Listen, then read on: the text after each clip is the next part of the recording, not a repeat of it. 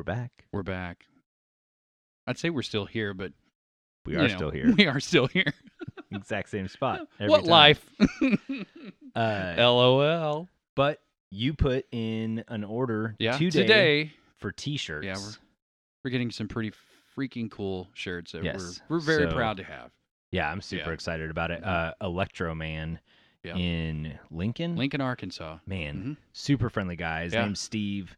Yeah. Definitely. He's the one that did all the stickers. The new stickers Yeah, are- so he's a great guy to work with for any printing Yes. needs. I would definitely Uh-huh. suggest Electro Man in Electro Lincoln. Man. Forever on And I'll Instagram. put a Mhm. link in the Yeah. notes. I think it'd be nice. But yeah, so those are coming out, which means that hopefully we'll have those in about 2 weeks, which means Uh-huh. I should be able to start shipping orders hopefully in 3 weeks. Uh-huh.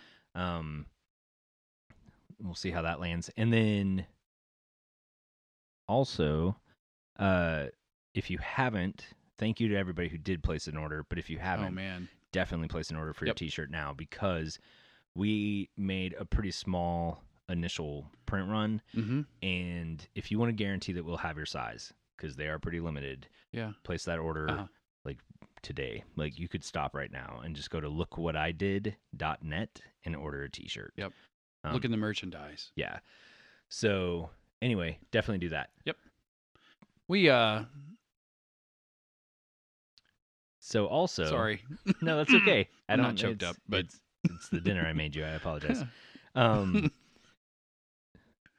But what I was going to say is that really goes a long way in supporting the show. And the other Yeah, way that you yeah. can support the show that's been really helpful is Patreon. So patreon.com/lookWhatIdid. For as little as $1, you get access to a bunch of content that we've put up there. And we've been kind of slowly ramping up the type of content that's going up on Patreon. But you get a full, unedited, well, slightly edited, but a longer cut of the conversation with Dayla. It's like an Yeah. extra 40 minutes. Mhm. There's an almost 2-hour conversation, I think, with Chad. There's the very first interview I ever did with Alan, which did not go out publicly just because of recording quality issues. Yeah. That Aaron and I had a fun little 35 minute chat the other day Yeah, and put that yeah. up on there. Kind of a cool conversation about clutter and hobbies and Yeah. whatever. Hopefully it's something that we kind of get into on a regular more basis, regularly. I especially. really enjoyed it, and it was Mhm. pretty easy to do. So I think that's something we can put Yeah, up. But yeah. for as little as $1, you can support us on Patreon. It gives you access to all that content, and it really helps us keep the show on the air because it is not free to host Yeah. it to and by that I mean like cloud right? There has to be a place for it to stream from, those types of things. So it really does help us out, and we really appreciate that. And with that being said, in a very particular alphabetical order, we would like to thank our Patreons. Yes. I'll just start with Josh. You started with him last I time. know, but this is kind of, I'm just going to do it. Every then- time? No, Is he not like every your time. Matt Damon? So that way we didn't talk about it, and I just brought his name up first. So he should feel special this time. It's like, aren't you going to apologize to me? For what? For this? Well, I'm sorry. Well, that doesn't count. So this is a Josh, Allison, Alan, Brian, Catherine, Chad, Cindy, Dayla, Deborah, Dryad Gaming Company, Holly Hill, James, and Megan. Thank you guys very Yeah, much for being it's- supporters. From the bottom of our heart, we appreciate you believing in us and what we're doing, because I think we're doing something very special here. Makes it that- much more manageable. Oh yeah, Yeah. yeah. So, yeah, I love doing the show, but this definitely makes it Yes. easier on us for sure. Oh man. So, thank Mhm. you very much. Thank you. So with that being said, Yep. we recorded this episode back in December. There will be a reference that will definitely clearly call it out, I'm pretty sure, as being in December. But it's with a friend of mine from years and years ago, Daniel Hawkins, who does the Digital Armory on Yeah. Instagram, and he is a digital fabricator. It is insane. It's like Yep. a real life Tony Stark. If Tony Stark only worked with plastic and resin and paper. But Yes.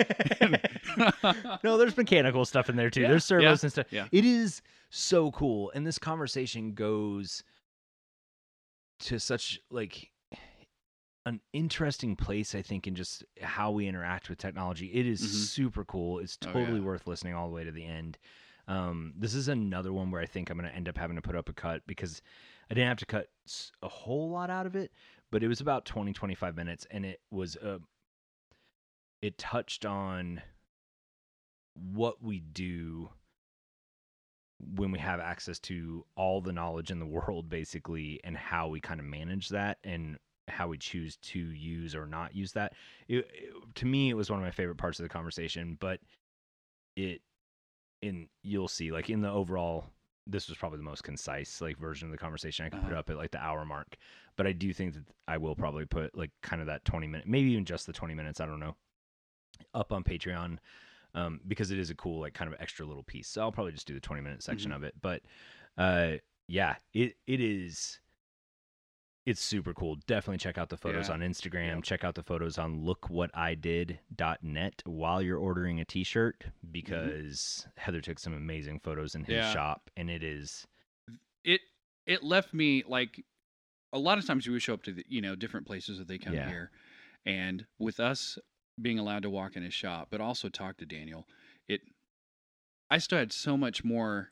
I mean, it was just an overload of, like, different things that he talked about and that we went and saw in the shop, of different techniques and different things, and also technology, like you had said. I was just like, we weren't able to stay there for a long time, but it's a whole other, it just gave another side to some of this that I'd never really thought of before, and it's thinking outside the box that it's gotten super him cool. where he is. And what he's doing in education, I think, like, with he'll talk about it in this, but really kind of pushing this in a very accessible way, I think, in an educational environment. It's really, really cool. So without further ado, Daniel Hawkins. Yep. Enjoy. You go loudest. You have to go louder, Aaron. Not No, I like where that was. Okay. It was so anticlimactic. It's like, all right, you go louder. Let's start with... Let's start with... Right, that's our intro part. Let's start with who you are and what you do. Well, I'm Daniel. Also. Not me, though. No. Daniel also. A different... Daniel also. Biblical name, strong Christian boy name. No, I...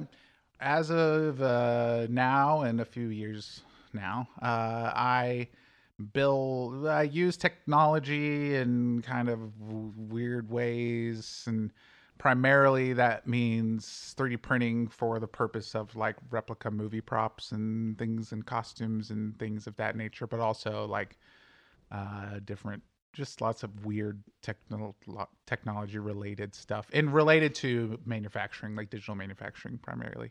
Digital manufacturing. Mm-hmm. Wow. Or digital fabrication. Describe what, like, I'm not familiar with that. Obviously, I'm familiar with what your product is, right? A little bit. Which we can take a look around. We the totally shop. I mean, the will. shop's here, so Yeah. It's in the backyard. We're gonna go tour the shop. Interview's over. Yeah. And done. And I turned the heat on out there, so it's nice and warm. So. Sweet. So we should have just recorded out there. We bring camp chairs. Well, for I this. actually thought about that, but the air is, like, super. It's because it's one of the window units, but it has the heat in there. It's like an industrial size window unit. It's the split unit, and it goes thing.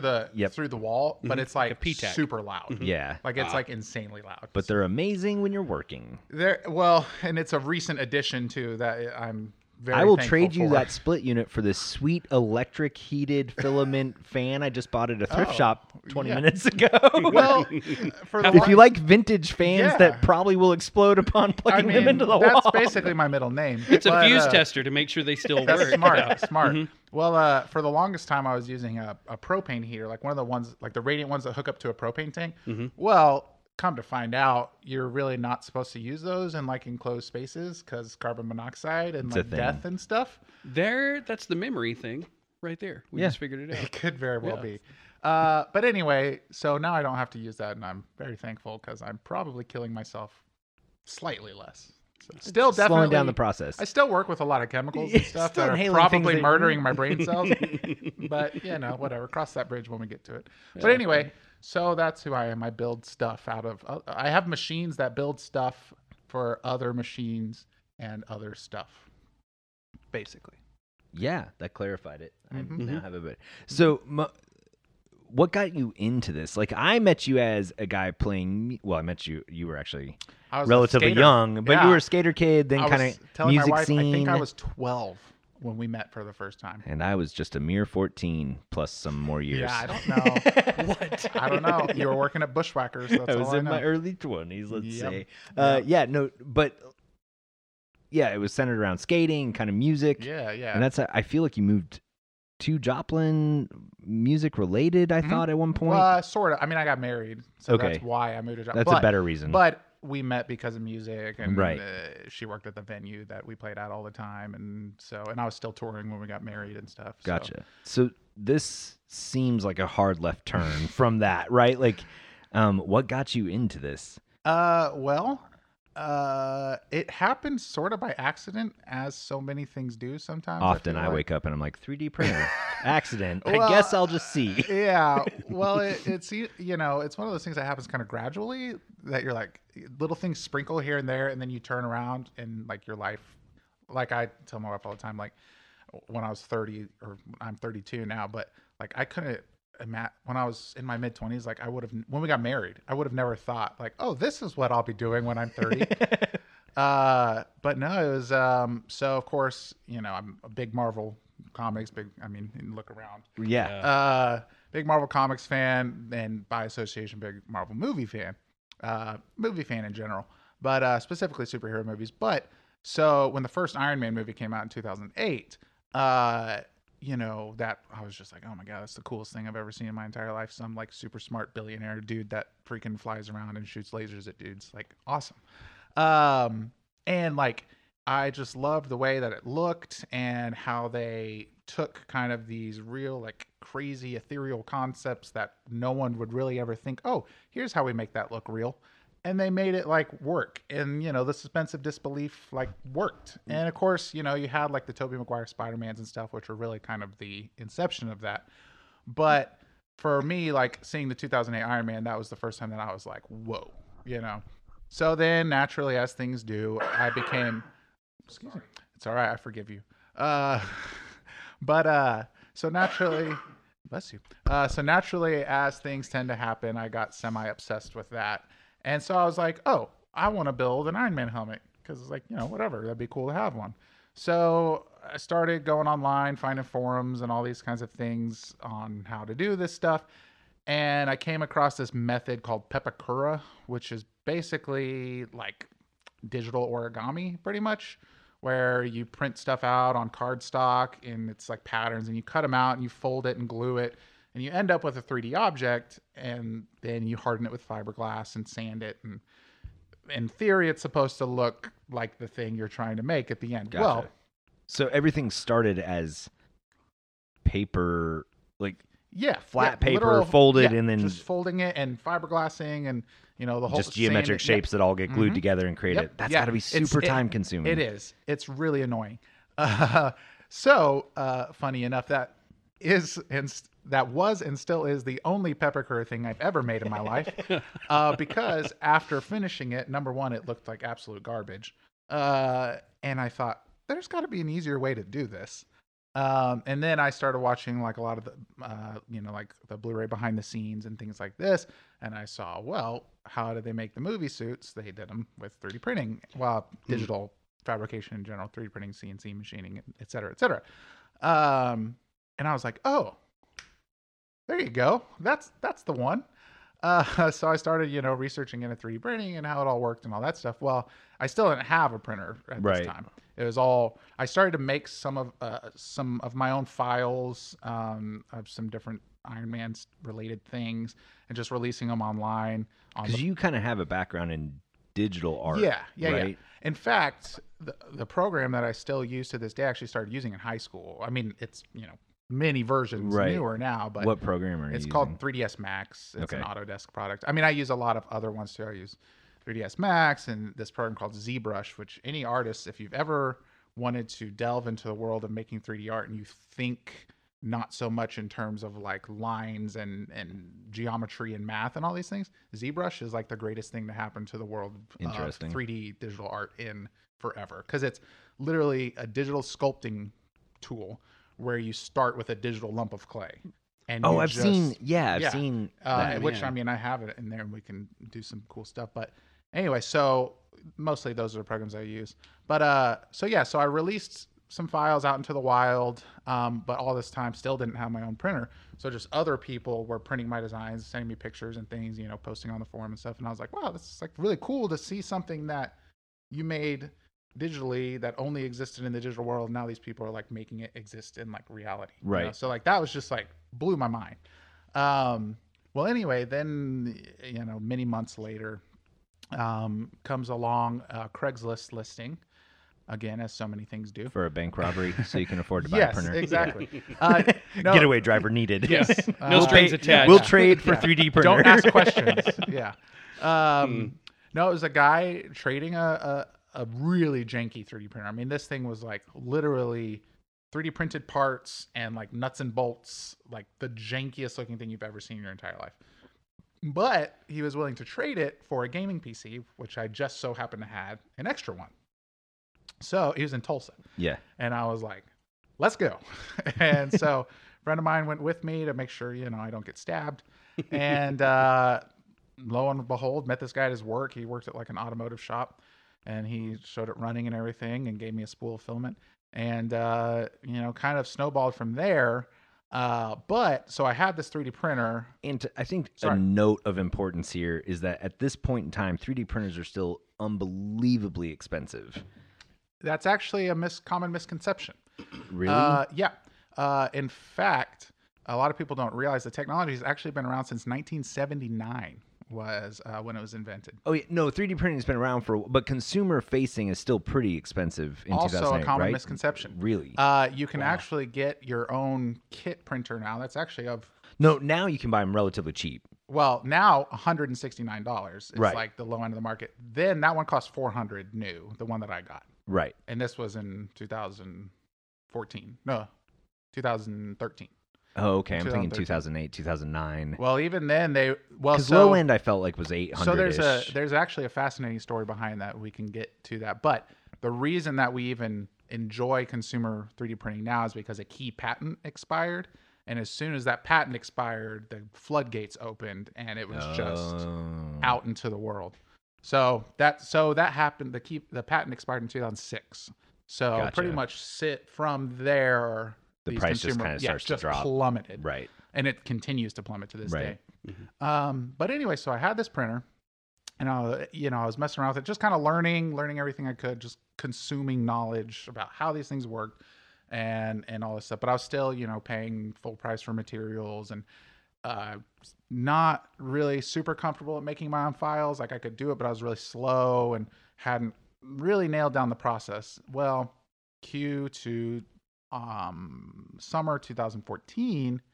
And I go on Warped Tour, and I just drive for a band. I'm driving there. I don't know if you guys are familiar with band wagons, but they're like, Yeah. big RV things. Yeah. Anyway, so I drive that around for them because I was desperately in need of money. So Who were you driving? they were called For Today. They're like a metal band. No. Yeah, really? Oh, yeah. They're like a metal band. Anyway, they were like friends of mine and stuff, and the guitar player for my band was their roadie, and so it just like Gotcha. worked out. But anyway, they're like, we need a driver, so, and I hate driving, especially overnight, so it was like literally my nightmare job. But whatever, I needed money, so we're in Baltimore, and I see an eBay listing pop up because I'm just always, what the hell else are you gonna do when you're driving for 14 hours at night? We stopped at a thrift store before we came here. Yeah, okay, you get it. Same thing. Yeah. So I see this listing, and it's for a literal pallet, like we're talking 8 foot by 8 foot by 8 foot pallet of 3D printer filament of the raw material Nice. Whoa. for like $300. Really nice. And it's in Baltimore. And so I'm like, I got it. I can't not do this because like that whittles down a spool of filament for a kilogram, 2.2 pounds, usually about $30-ish. Yeah. Open market cost today. I was getting it for like 5 cents a spool. Yeah. So I was like, I can't not do this. So I talked to the guys in the band, was like, yeah, I kind of have this thing that I want to get, and But it'll and be the trailer back was half like, of the van. yeah, the trailer was like a quarter of the way full, so they were Right. like, yeah, just go get it and toss it in the trailer. that We'll worked just out really carry well. it Wow, around. stars aligned. Yeah. Yeah, yeah. So, so already having driven 14 hours over the night, I continue to stay awake. I rent a U-Haul van because like I can't exactly take the bandwagon and trailer and go get it. So I rent a U-Haul van. I drive to the place. I have them with a freaking forklift. Load this into the back of the U-Haul van. I take the U-Haul van back to Warp Tour and box by box unload this filament off of the pallet into the trailer. And there it's In front of all the band equipment. Yeah. And so then Yeah, it really was. It was like at the very front of the trailer with like their skateboards and stuff. So like just like tossed in there. But and so, I drive the U-Haul back and we literally do the next like 4 weeks of the tour with all this film in it. So I get it home and, I unload it all. Well, now I'm sitting there and I'm thinking, okay, I got this printer. At this point, I only have one. As you'll see now, the Army has grown significantly. So I have this printer and I have this filament and it's like, okay, so now what? How the heck am I going to get rid of like a literal ton of filament? So I was like, okay, well, I guess I could first off, I can print off this Iron Man that I've had these files for and only other people have been able to print. So I finally start to do that. But then I'm like, okay, well, what next? And so that's when I did an Ant-Man, and I didn't intend for like anyone to care or anything, but like, I just snapped a picture of it and like posted it online, and people were like, hey, I want one. And I'm like, oh, I hadn't really considered that, but okay. And so I taught myself how to do like mold making and casting and all of these things. So I, took my master copy and made a mold out of it and cast and, taught myself airbrushing and all these different painting techniques and all this stuff, and made my first replica thing. And I charged what I thought was an appropriate amount for it. And then I've literally been living off of that ever since then. And it's just snowballed into the next project and the next project and the next project. And That's crazy. So Yeah. an Ant-Man helmet Yeah. was the Wow. kickoff and it point. wasn't even a good one. It did not look Don't good. tell that customer that. Yeah, no, But God it's bless him. what do they call it? An artist proof? Yeah. Yeah, Ooh, an art there proof. was you like go. 15 of them, but whatever. Limited series. Yeah, and I actually ended up remaking that specific helmet later, significantly better, and there's only 10 of those out in the world. But anyway, yeah, that kind of that was the spark that ignited everything. And this is the full-time job. This is what you do for a living? Sort of. Yes and no. It was and still kind of is. I'm actually in a transitional period right now where. So my brother Ben, who I and sometimes see at the gym who where he's sometimes working see at out. the I'm gym. apparently just leering at people who Sure, do healthy sure. things. Oh my He- God. he's that very- explains it. Yeah. Yeah, he's very fit. He's much more fit than I. He yeah, walks by yeah. sometimes and says positive things like, "You're getting less dead." Wow, man, you really look like you have gained or lost something. Good for you. Gained weight and lost hope. Yep. Yeah, exactly. As we all have. That still counts as gains, though. That's true. That's true. Gains, bro. Working on those gains. Gains. Sick. So yeah, kind of in a weird transitional period right now. That's actually very exciting. But my brother has labeled my life strange. He always says you have this strangely fortuitous life, Yeah. which I mean, I'll take it. I don't know, but through a lot of these, all these strange series of circumstances, I'm actually now, and probably next year will begin full time or very near full time, working for/with a 3D printer manufacturer here in Joplin, of all places, that builds, markets, and sells their own printers. And we're developing like all of this curriculum for like 3D printing in schools and all these things.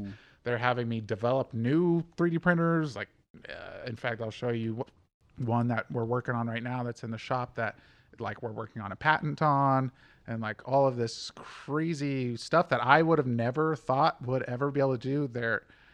They're enabling me to do. So because of that, I'm actually very excited because the costuming thing, as art as a job can sometimes take a little bit of the joy out of it. Right. Anyone that's ever done art can sympathize with that, especially if they've ever done it to get paid. And it was kind of getting to that point a little bit where I would have clients on my butt all the time, hey, when's the thing going to be done?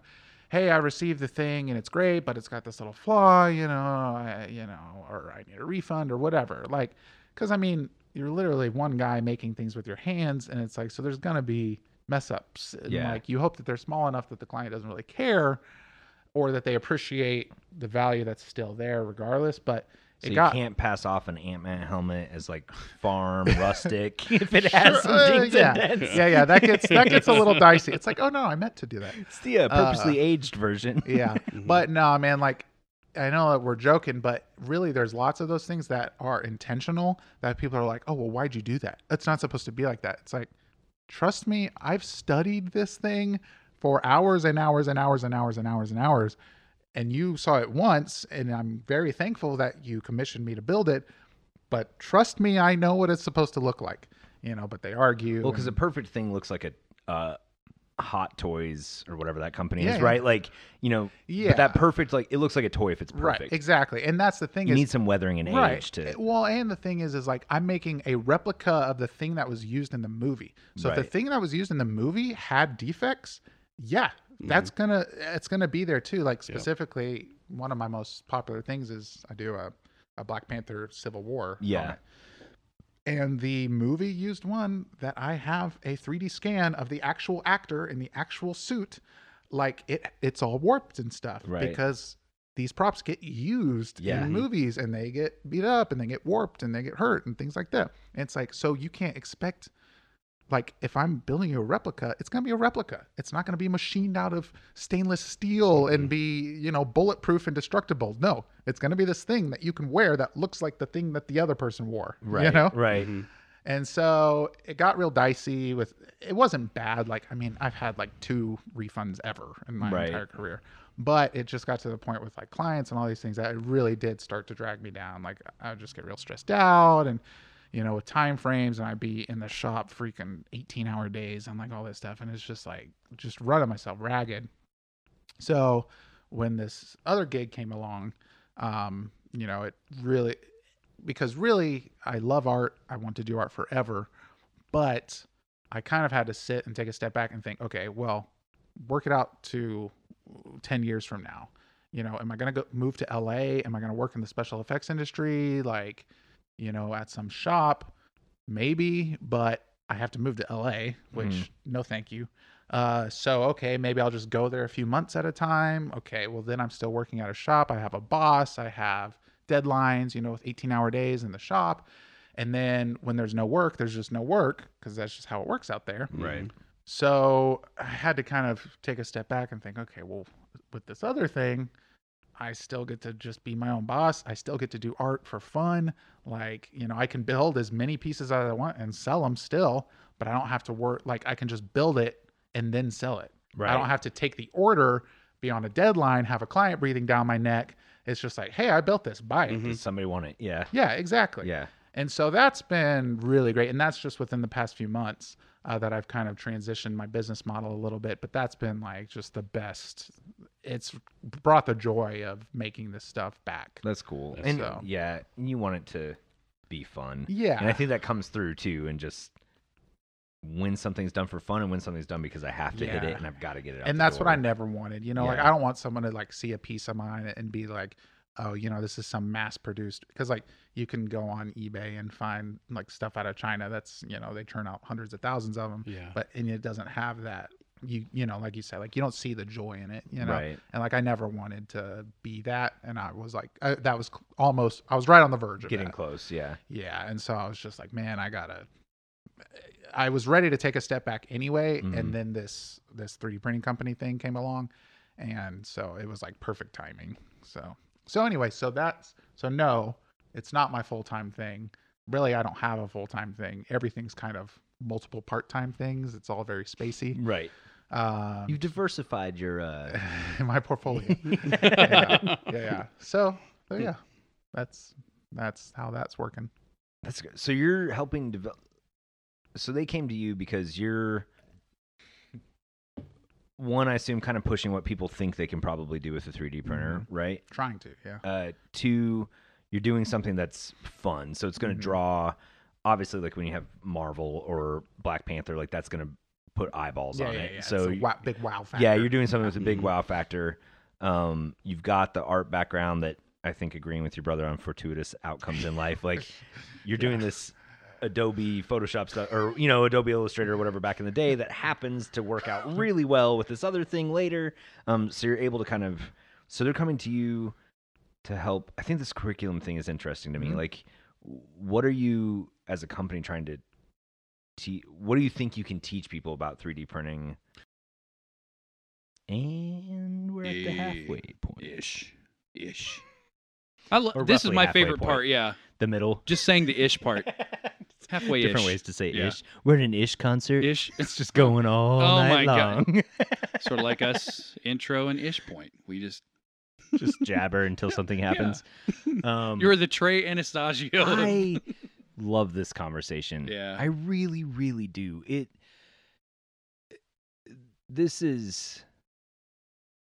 I love where this conversation ends up going. Mhm. Like it just doesn't, it's not necessarily even, we do talk a lot, obviously, about what he's doing, but just how it impacts the world, like not necessarily specifically his stuff, which does, but the idea of 3D fabrication, of being able to print on demand physical objects, and how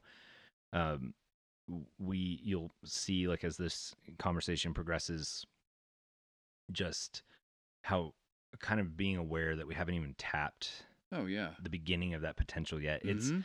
But this conversation is awesome. If you want to check out, and you definitely should, Daniel's stuff, you need to go to _digital_armory on Instagram. It is phenomenal work. It's Yes. so amazing. And then you can go to lookwhatidid.net and you can see some photographs that Heather took there, a little bit more of his shop space, kind of some stuff that he had going on in the shop. And then Us walking around with our mouths open, like, yeah, what? it's What? Look at that. well, What? it was that weird moment where you felt like you were in Yeah. Tony Stark's like lab. You're like, well, there's an Iron Man shoe, and there's a helmet with working servo Oh my motors. gosh. The Black Panther. Yeah, everything was so cool, and his house is Headpiece, just yeah. awesome decoration. Oh. Like his house is what I hope one day my planarium like- becomes. Like, Yeah, it's cool. sick. Well, when you can make all that yourself, it's just like, Yeah. here you go. you know what I want? You kind of mentioned this, Mhm. but I want like a bobblehead version of us. I think that'd that'd be hilarious. That'd be pretty freaking Off funny. of like Chad Maupin's Yep. drawing. Yeah, It's- yeah, All right, Daniel, if you're listening to the middle of the episode, then yeah. Please. But anyway, thanks for listening to this episode. Listen Yes. all the way to the end. There's some great content. Like I said, I think we'll have an extra 20 minutes up on Mhm. Patreon probably within a week. And as far as that said, back with Daniel Yeah. Hawkins, owner, proprietor, inventor, mastermind, Fortuitous. Tony Stark Man. of Joplin, fortuitous man Yes. of Joplin, Mhm. Mr. Daniel Hawkins at the Digital Armory. Mhm. What are you as a company trying to what do you think you can teach people about 3D printing? So our big thing is we want to. There's some companies doing like curriculum type stuff, education focused stuff, sort of out there, but it's kind of all like half-assed attempts of it. No one's really like pushed that market really. And so our big thing is we know like the kids that are in school right now, they're going to experience this stuff like way more than we are. We Right. already encounter on a day-to-day basis like more than we realize because like in every single vehicle, there's hundreds of parts that were already prototyped using 3D printing. Oh, yeah. And then brought into final production. I mean, so, and that's just in our cars. I mean, our computers, our offices, our, day-to-day life, we experience it all the time. We just don't realize it. So however much we're experiencing it, the next generation is going to experience it infinitely more. Mhm. I mean, I'm sure you're all familiar with Moore's law. The whole, technology doesn't increase linearly. It increases on a curve. Right. So it's going to be here before we know it. And these kids are going to be inundated with it every single day of their lives. So they need to be prepared for that because we're reaching the age of automation where the best jobs are going to be the ones that know technology. That's just the fact of the matter. That's why computer sciences are so important in school. But our passion is not necessarily to teach these children about 3D printing. It's to teach the teachers about 3D printing so that they can teach the kids about it. Gotcha. But beyond that, it's really, we don't want, a lot of the curriculums that are out there now are they kind of hold people's hand, and it's like a 15-step list of, okay, here's this file that you print it out, and then you assemble it, and then it does this thing. Ta-da! Which is like really cool, but it's really not helping people understand the fundamental concepts of how the technology works and how it can be utilized. And that's really where our passion is we think the coolest thing in the world would be for some kid to come up to a teacher and say, hey, I had this idea for whatever it is, this thing that we can't even imagine, like, my chair squeaks in school, and I think there should be this little plastic piece that, keeps it from squeaking, or whatever, something like that. And then the teacher's like, oh, okay, cool. Well, like sketch it out on a piece of paper, and I'll help you build it, And then that teacher can go, because they understand 3D printing, understand how it works, understand what it's capable of. They can then take that, design the part, print it out, and actually enable that student to kind of realize that thing, which then unlocks the student's brain to say, oh, now I see how this was done. So then their brain begins to unlock the potential of what's possible with this, what's going to be possible with this. So that's kind of whereas it's not so much like, here's the directions to print something, as much as here's the fundamental concepts. Here's, the history and how it all got to be here. Here's how this all works. Go nuts. So I find it I think everybody can envision what they wish they could bring into the world, right? Like the perfect rock record, perfect photograph. Like, or, if this thing existed, my life would be better. And you can think about it, and you might even be able to like image it in your brain, but getting it out it's the distance between those two things, right? And so the 3D printer in this case is kind of your hands. Yeah. And I think, so I have a 3D printer that I mess with sometimes, and I'm the guy who I bought it. And do you have any questions about it? Well, now it turns out, why I didn't think about this 5 years ago when I got it. But anyway, like, it comes with a pre-printed thing, and it's like, okay, so here's how to load it, and then press a button, and it's going to print a pencil holder that doesn't hold pencils well. But then I was working on a project, and I needed to prototype a thing, right? And so then it's like, well, I can literally make the part right there, but how do I design how do I tell it to make the thing that's in my head? Yeah. And so then I found a free FreeCAD, actually. Not a terrible program, but also the only program I have experience with. Sure. And then I spend another day learning how to make a circle, not kidding, with some shape and depth. And then I wanted, right? So like a ton of time teaching myself how to kind of get the part, and really time consuming. But I think, do you experience all that to say, is that being probably the pain point of this technology, is that like we can think of a thing and we can produce it, but how do I communicate 100%. There's two main hurdles that we have to get over for this technology to really gain. I'm not even going to say widespread acceptance, because the whole a 3D printer in every home thing won't be realistic for a while. Right. At least 10 years, maybe more. Moore's Law, maybe less. Maybe. To your point, it's $169. That's true, and it does continue to get. But it's not the price. The price isn't the issue, and that's to your point. That's not what's holding us back. It's not the hardware. It's not the price. It's the software. It's the how to use it. It's the UI. Yep. Really, it ultimately needs to be easier to utilize. That, and then the technology in its current state, and that's part of what we're working on, is kind of stagnated, and it needs some pretty serious advancement. And there's ways out there to advance it quickly, but still, like you said, the software. People need to be able to just say, I just want this. And and that's why, like with ZBrush, it's so great now. ZBrush, ironically, is one of the most complicated softwares in all of humanity to use. But the idea that I just get this thing to look how I want it to look, and then I print it out and test it, that's a really valuable concept. So if they could have a version of that that's similar, that just is easier to use. Because I have an XYZ printer. Okay, I have two of them. All right, yeah. And so they... A DaVinci? I'm going... Yep. I got two. And so they finally One came of out with them's a software that broken, I know. allows you to kind of make an object, right? The first thing is really like just go to Thingiverse, find a file, Yeah. print it out. Yeah. But then they came out with one where you can kind of slap some shapes together and get a thing. But what I find is missing there is like you almost need somebody to come in and make a software that like smooths the edges between the objects, right? So it's not this perfect geometric shape on another perfect geometric shape. Because ultimately, I'm not an artist. Sure. I can think of a thing, but I can't. You're even not, with you're not an engineer. even with the brush program, I'm not going to be able to get. Yeah. I'm not good at that, you know? And I think it's sort of like being given like the best brushes in the world or a really good guitar and amp. And if you don't know how to talk to that and Right. make it say what you need it to say, Right.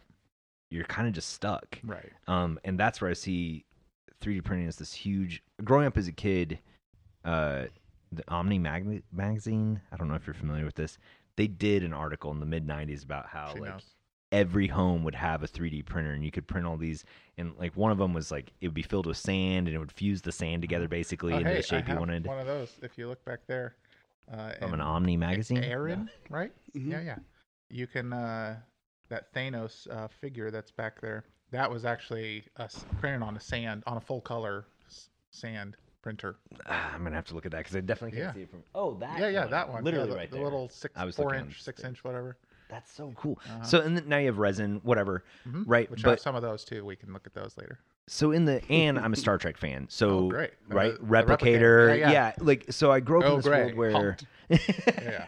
Yes, Yeah, I yeah. want that 3D printer. Yeah, you and me both. So I grew up in this world where like the idea that I can think of a thing and where we can all be our own Tony Starks, right? I know the technology exists and then I happen to be alive for it to be attainable and then I get it and I can't use it. I know. Well, and that was actually there was similar to like the .com bubble. There was a 3D printing bubble, and this was just a few years ago. But there was a company you're probably familiar with, them, MakerBot, that was really pushing that idea of a printer in every home. And they were, you know, they released this Replicator 5th Gen that was, you know, supposed to be like the Ferrari of 3D printers. It was all stamped metal. It was black, you know, it was like real industrial looking. Well, and then it barely worked, and it's a huge pile of garbage. And they also charged you $5,000 for, or $3,500 for it. I mean, thank goodness for Thingiverse. Yes. Because that gives me my Replicator menu of like, okay, well, I can. Absolutely. But I need a million Daniel Hawkinses to be making. Right. And the problem is that there are people like me that, you know, I think spatially, you know, I think like an engineer. I don't consider myself an engineer by any means. But I think like an engineer. I have very good spatial recognition. You know, if you know, there's that test that they have where it's a whole bunch of gears. There's like 15 gears and they're all connected. And what does the end one turn Right, as? exactly. Yeah. They show you the direction of the first gear and then they say, oh, which direction I always is just the take it out last of the one? picture and spin it like a quarter on a tabletop. I'm like, it spins that way. There you go. Yeah, I actually way cut on out. it, I cut out the gears individually and then just spin them. And I'm like, well, there's your answer. I go to my mill and This just was mill easy. out all the gears and Yeah. then build it actually out of. Yeah, this was easy. This You know, test just is Google dumb. it. I do paper Socorro or whatever and just fold all the shapes out of it. Yeah. This test is Definitely not called paper Socorro, but I can't remember close what it was. enough. Peppercurra, but yeah, it's close enough. But Sudoku. anyway, so like those tests, you know, they're easy for me and Right. stuff, so I can think spatially. But the problem is that there's people like me that, you know, I didn't go to school or anything like that, but there's people like that also didn't go to school, but they just have that talent, that natural talent, but the tools are still too complex. So they're not the kind of people to sit, you know, maybe they have kids and, you know, 9-to-5 jobs and all these things that they can't exactly like sit and take a 4-hour class every night for this hobby that they have, you know, but they have that talent within them. So that's where the software needs to step up and enable those people that think that way. I mean, just like Photoshop has enabled artists, you know, Photoshop or Illustrator or whatever, like Photoshop and Illustrator can't make you a good artist. Right. You know, you still have to be a good artist for your end result to look good. And the same is true with this software. Is it's not going to make people good engineers, but what it will do is take the people who are already good engineers and enable them to be that, just like Photoshop enables artists to be that. And I feel like Adobe's done a great job of kind of allowing you to go in. If you have a decent initial thing, you can go in and kind of mess with it fairly quickly Yeah. and intuitively in a lot of Yeah. ways, especially in their phone apps, right? Mhm. Like in these really dumbed down, like you have Yeah. maybe 20 things you can They're do. super intuitive. Yeah. You know? And that to me is great.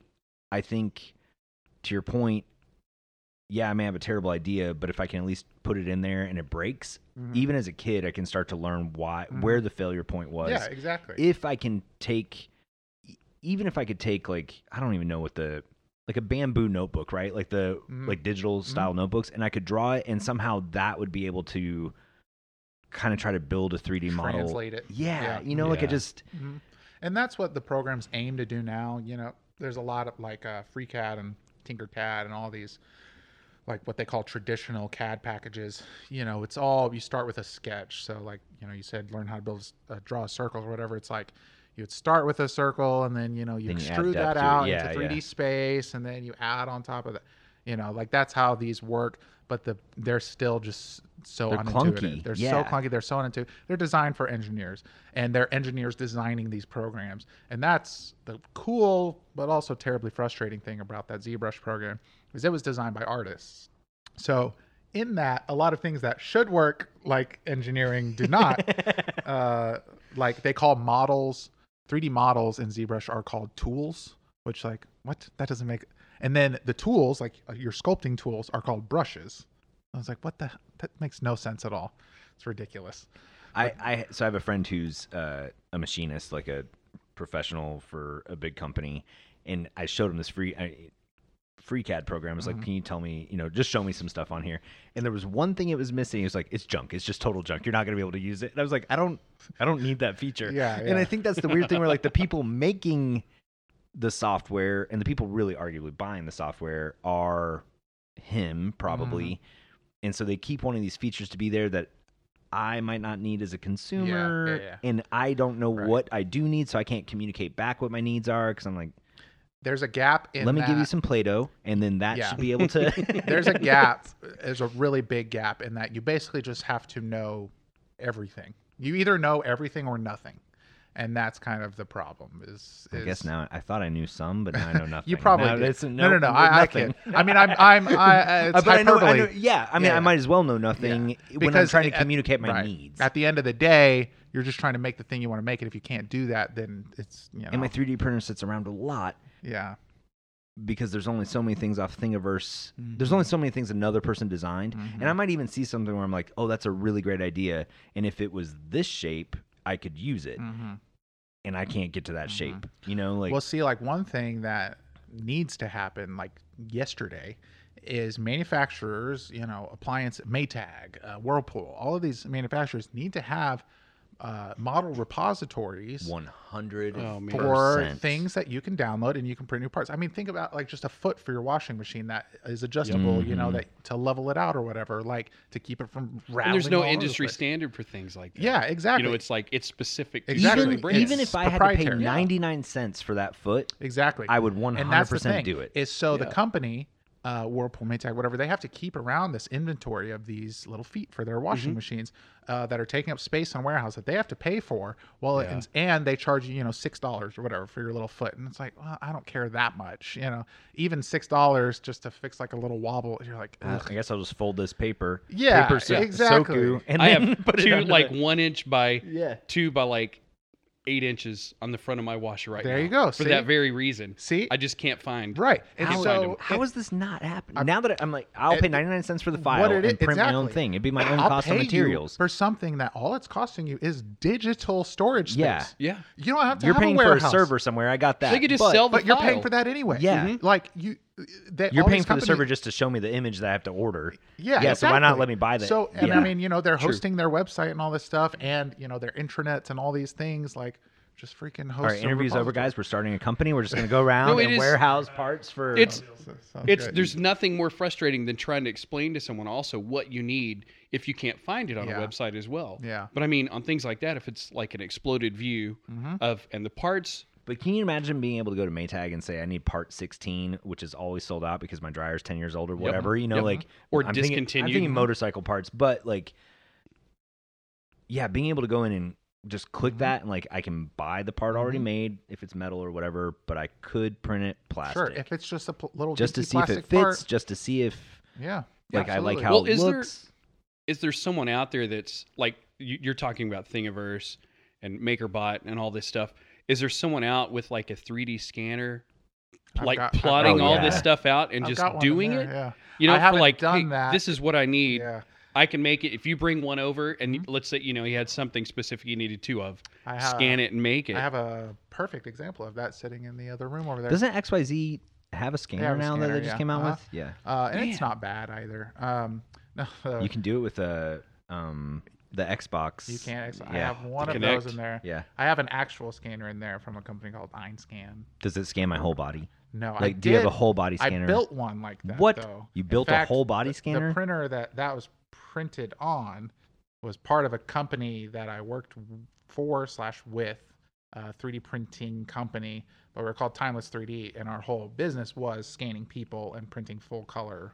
Oh, I'm my gonna. gosh. We need to let the Dude, audience in on a secret. I don't Aaron. say that we need bobbleheads, but So the company went out of business. We need to not we so need- much so- action figure would be I think fine. we should let the audience in on a little secret. We're actually in Malibu. We're in a penthouse, and we're talking to Tony Stark. Well, I think that's really. you said it, not Flew me. us in on Yeah, his- yeah, yeah. I mean, the private, facial hair is whatever. really close. So. That's a very good compliment. I'll take it. I might need to shed a few pounds. So, but so how do you end up working with these companies? They're coming across you, and they're just saying strangely fortuitous. this. Man. I'm serious. You know that one of the I- first interview we ever released was also another person who was like, "Yeah, just every time I try something, it works." Oh my Man. god! Yeah, it's like I've never been told no, except for once when he was 9. Yeah. I've definitely The first been girl told he asked no a out said lot. no, but otherwise, like everybody. No, I've been told no a lot. Well, you're No, married now. That changes yeah. things. No, it's just one of those weird things where like you kind of like I said, like when I explained like how I even got into doing what I was doing, it's like Yeah. you wouldn't think, okay, so you bought a 3D printer, okay, but then you bought a pallet of filament and then Yeah. you know, so it's one of those weird things of like, yeah, it looks like this on here, but it was really just a series of weird small steps that led to that. But you were looking for those things too. You were being I mean, the I You was were being filament, searching opportunistic. Craigslist. right? Well, and that We talk there's about a lot preparation that's- meets opportunity all the Yep. time. Just being all the time. just Yeah. like Daniel and I finding we just random stuff that we find, and I'm sure there are people that say that it's like, how do you find this? I'm like, I'm always looking. Yeah.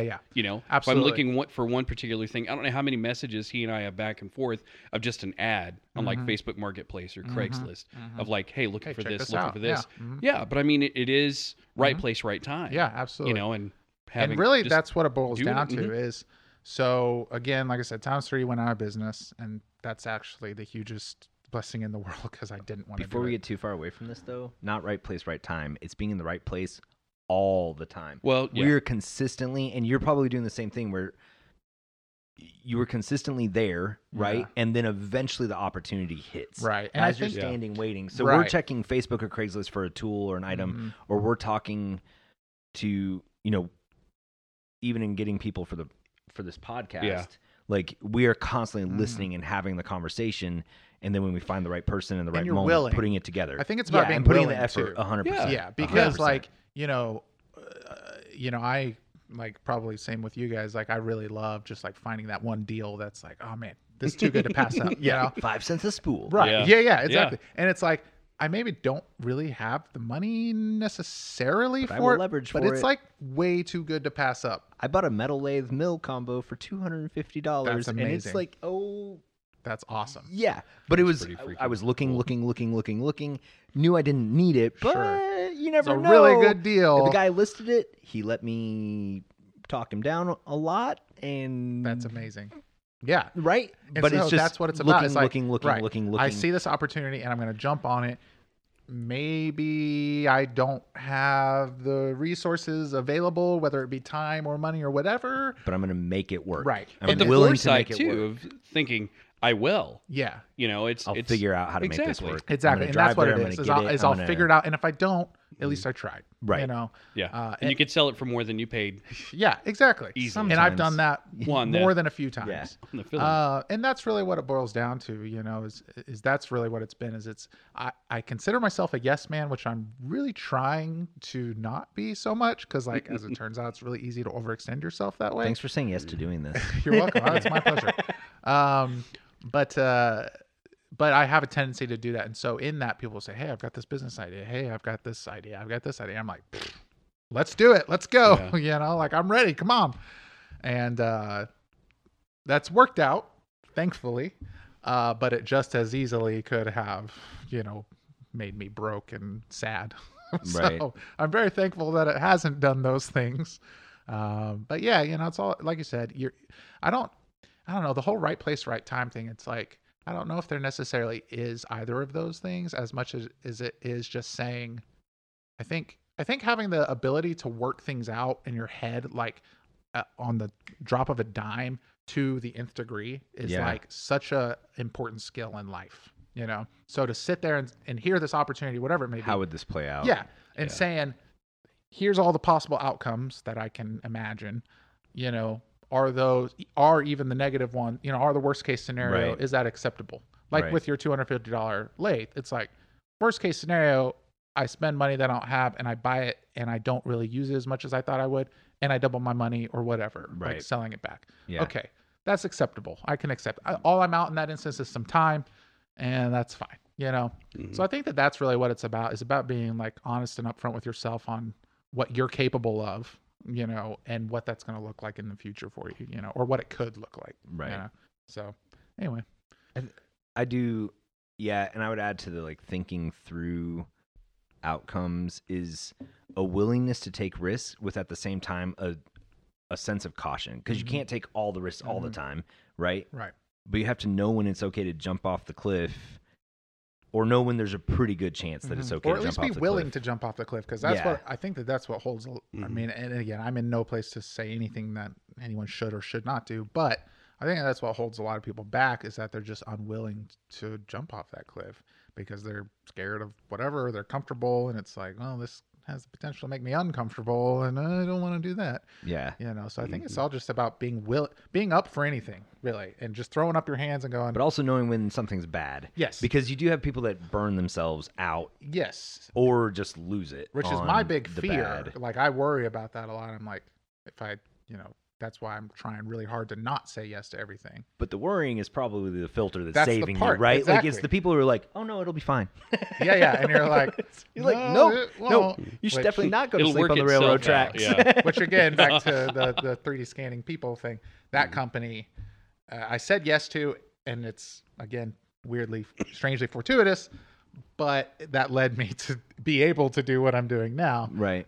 Because that's how I met my business The other partner person. now, Gotcha. who's like actually we're doing crazy cool stuff. Right. So it's just one of those weird things. I said yes to that when I, in short-sightedness, shouldn't have, because I spent a lot of time and made no money. Right. But long game, it ended up working out incredible. Completely separate from that company, but I wouldn't have met the people that I met if it wasn't for that. You know? But time's a relatively safe investment too. I think like we all have the same amount of time Mhm. and we all invest it differently. And I would say a lot of people invest it in things that don't even have the chance of a return necessarily. Like very few of us are watching TV to become better screenwriters, Yeah. right? You know, like or to learn to tell a joke better, or Yeah. like we're not. And you can use it to do those things for sure. But I've thought about this a lot recently, and how like taking inventory of how you're investing your time, because it is something that you can invest with no real risk a lot of Mhm, times. Like mhm. there are things you can take time away from, television watching, Mhm. whatever, Mhm. right? Like getting, I don't Yeah, know. well, I And- mean, you know, I heard it once said, and I'm sure lots of people have said this, but it was pretty revelatory to me. But where someone said like time is a resource just like money is. Mhm. Like, you know, generally a lot of or the people that have a lot of money don't have a lot of time, and the people that have a lot of time don't have a lot of money, and that's not coincidental. Right. And so as someone who, I mean, I don't have a lot of money or anything, and I see that a lot with people that have, you know, I always say that it's really important to know how to be poor. I'm not saying that everyone should be poor, but everyone should know how to be poor, Yeah. you know, because it just retrains your brain on how to value things. And I think that the value of time is one of those things that the value of money and time are those things you learn when you're broke, you know? Yeah. Because every tiny thing, even like your time, is so considered like, well, I'm broke and I need money and I have all this time because I don't have a job. And so I need the time that I'm spending on something to wring the most possible return as humanly possible so that I can eat, Right. And it's just, you don't think about those things when you don't have to think about those things. Right, Yeah. And so that's been, I don't remember exactly the train that I was going on with that, but that's been a huge thing for me, is viewing time as just as valuable of a resource as money. 100%. And I think we squander it. Like, Yes, Oh, absolutely. man. a lot of us have it as like just pocket change that we're just nickel and diming ourselves. We sleep.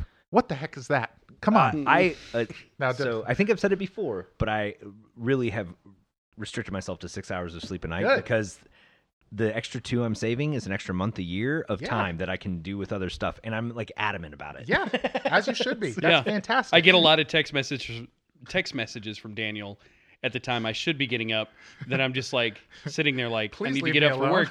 And he's texting. He's like, hey, so I think, and I'm just like, yep, sounds good. And I'm like, dang it. You're like, Daniel's been up for 2 Yeah, hours already. I need to wake up and get with it. Well, I realized like, It's not bothering me, by the way. oh, that's It's good. perfectly Thanks, fine.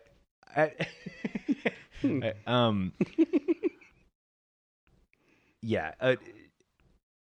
I'm one of those people that's always had a very like, my time is limited. Not that I have less than anybody else because I have the exact same amount, but like literally my time on earth is limited, right? And this fear that I won't experience or do enough things.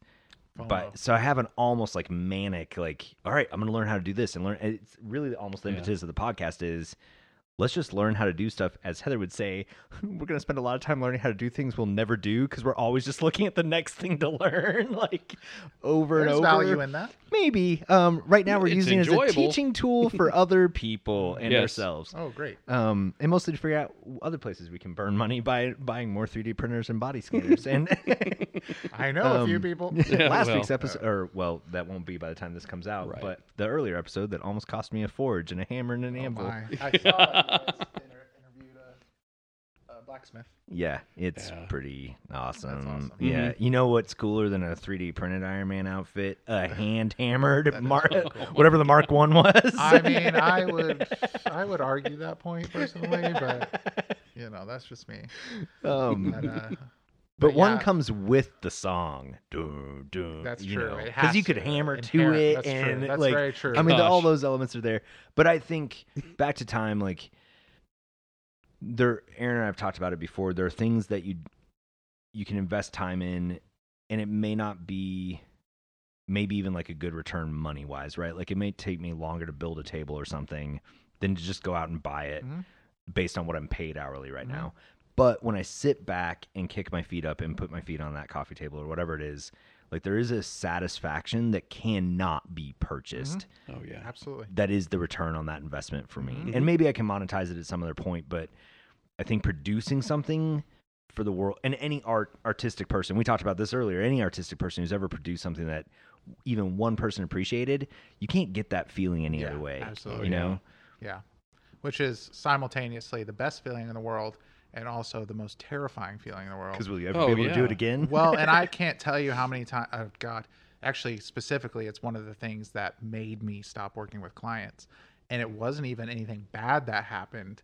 But I made a piece for a client, and it was and still is very rare for me to do one-off pieces. Mhm. Like if I'm gonna build something, especially now, it's something that I have already prototyped. I've already made one or a few. I have a mold of it, so like the whole process is figured out. It's way Because that's the faster. thing with one-offs is that it's a prototype and there's only one, and you're figuring everything out as you go. Right. And no project is exactly the same. So this specific project, like, just wrung me, squeezed me out of like every discipline that I knew, and taught me a bajillion new things. Was excruciatingly difficult. The end product was cool, but also as an artist, you're your own worst critic. Yeah. And so Yep. all I see when I look at it is, well, that's wrong, that's wrong, that's wrong, that's wrong. Here's all the things that I did wrong that I wish I could have done differently, but the client's breathing down my neck, and so I got to get this thing shipped out. So shipped it out the door, I made the client like a 2-minute long video of like, hey, here's all the different things. Here's how you. So what it was a Hela headdress, which from Thor Ragnarok, it's this character. She has this like skull cap that's like super form fitting, but then all these massive horns that come off of it. So I made the helmet, and that was what they commissioned me to do, so we could ship it. All the horns are detachable, Right. and they all have to screw into the helmet just so. And it was made with 3 different separate kinds of rubber and plastic on the skull cap because it had to be flexible enough to where she could actually get it onto her head without it stabbing her in the eyebrows. And just all these things. The paint had to be able to flex correctly so that it could flex, but then parts had to be rigid enough to where when you put the horns on, it wouldn't weigh the helmet down and deform it. Just a chaotic amount of work.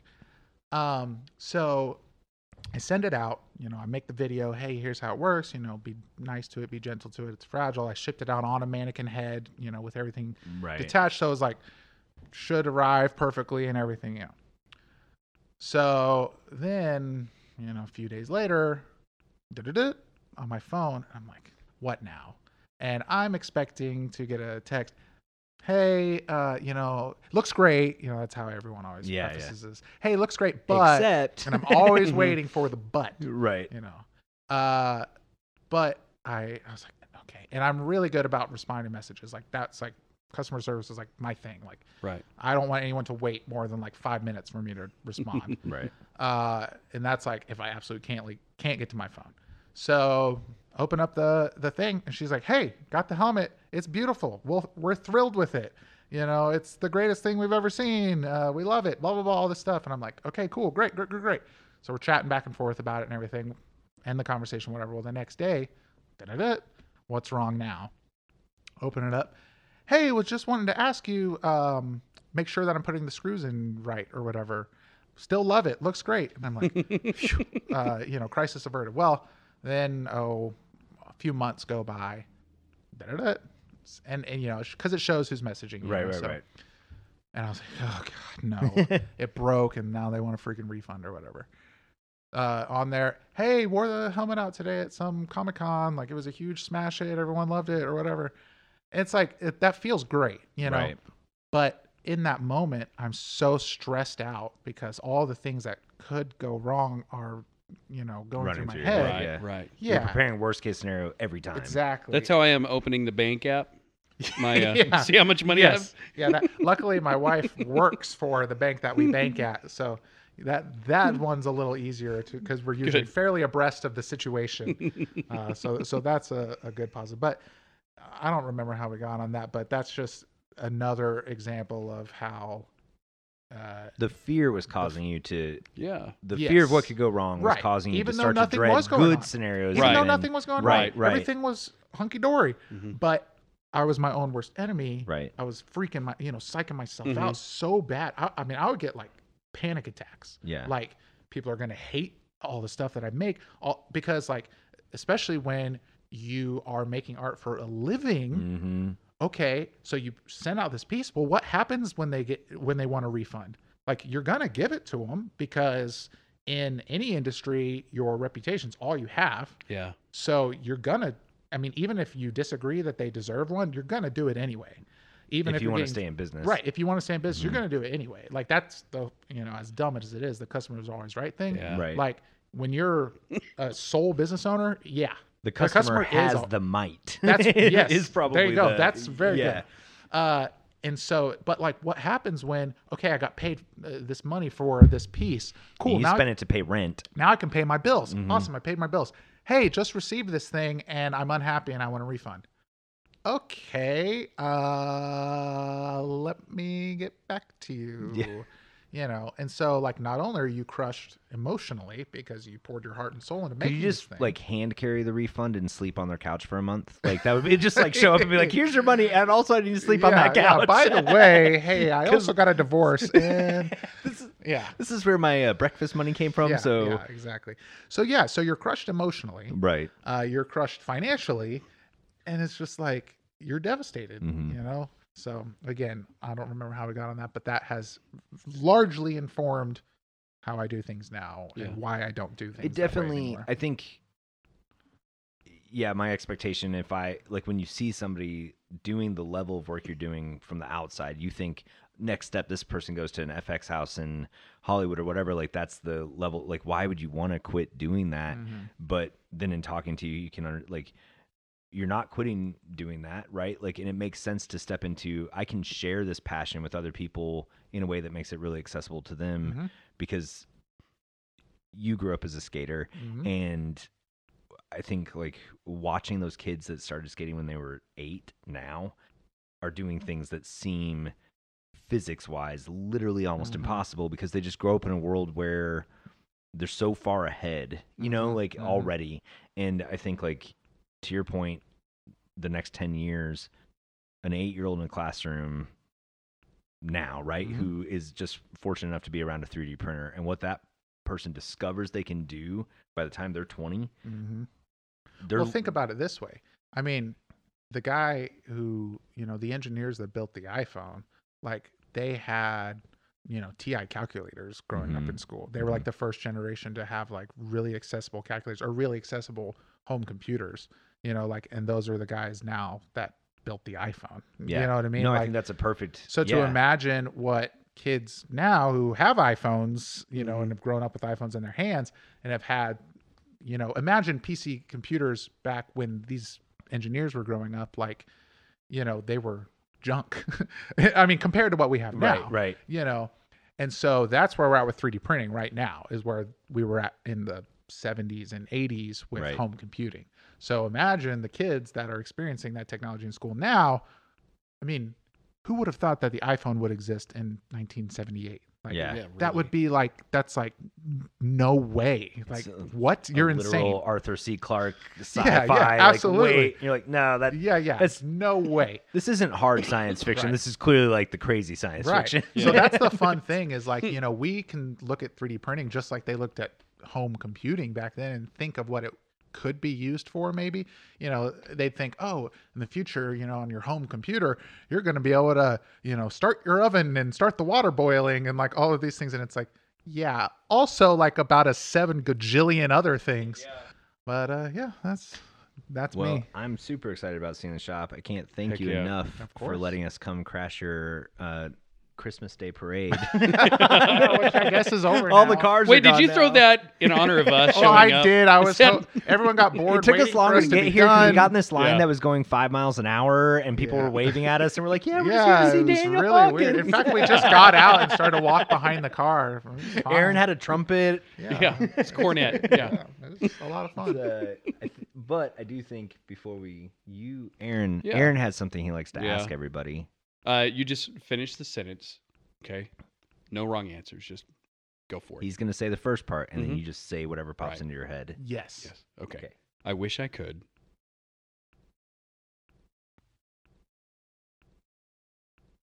Can I ask a question? Yes. Okay. You wish you could ask a question? No. I'm going to have to edit out. Can this I whole ask middle a part. That was question? super easy. Well, but so am I allowed to like ponder on it, or is it like an off the cuff? No, thing? there are no wrong There's answers. no So, rules. I mean, Do you want to start over? Or maybe that is the answer. Maybe that's this part is- of the answer. This is still gold. Yeah, this is still. Yeesh. All right. Now, could you repeat it? I Is that wish allowed? I could. I wish. Hmm.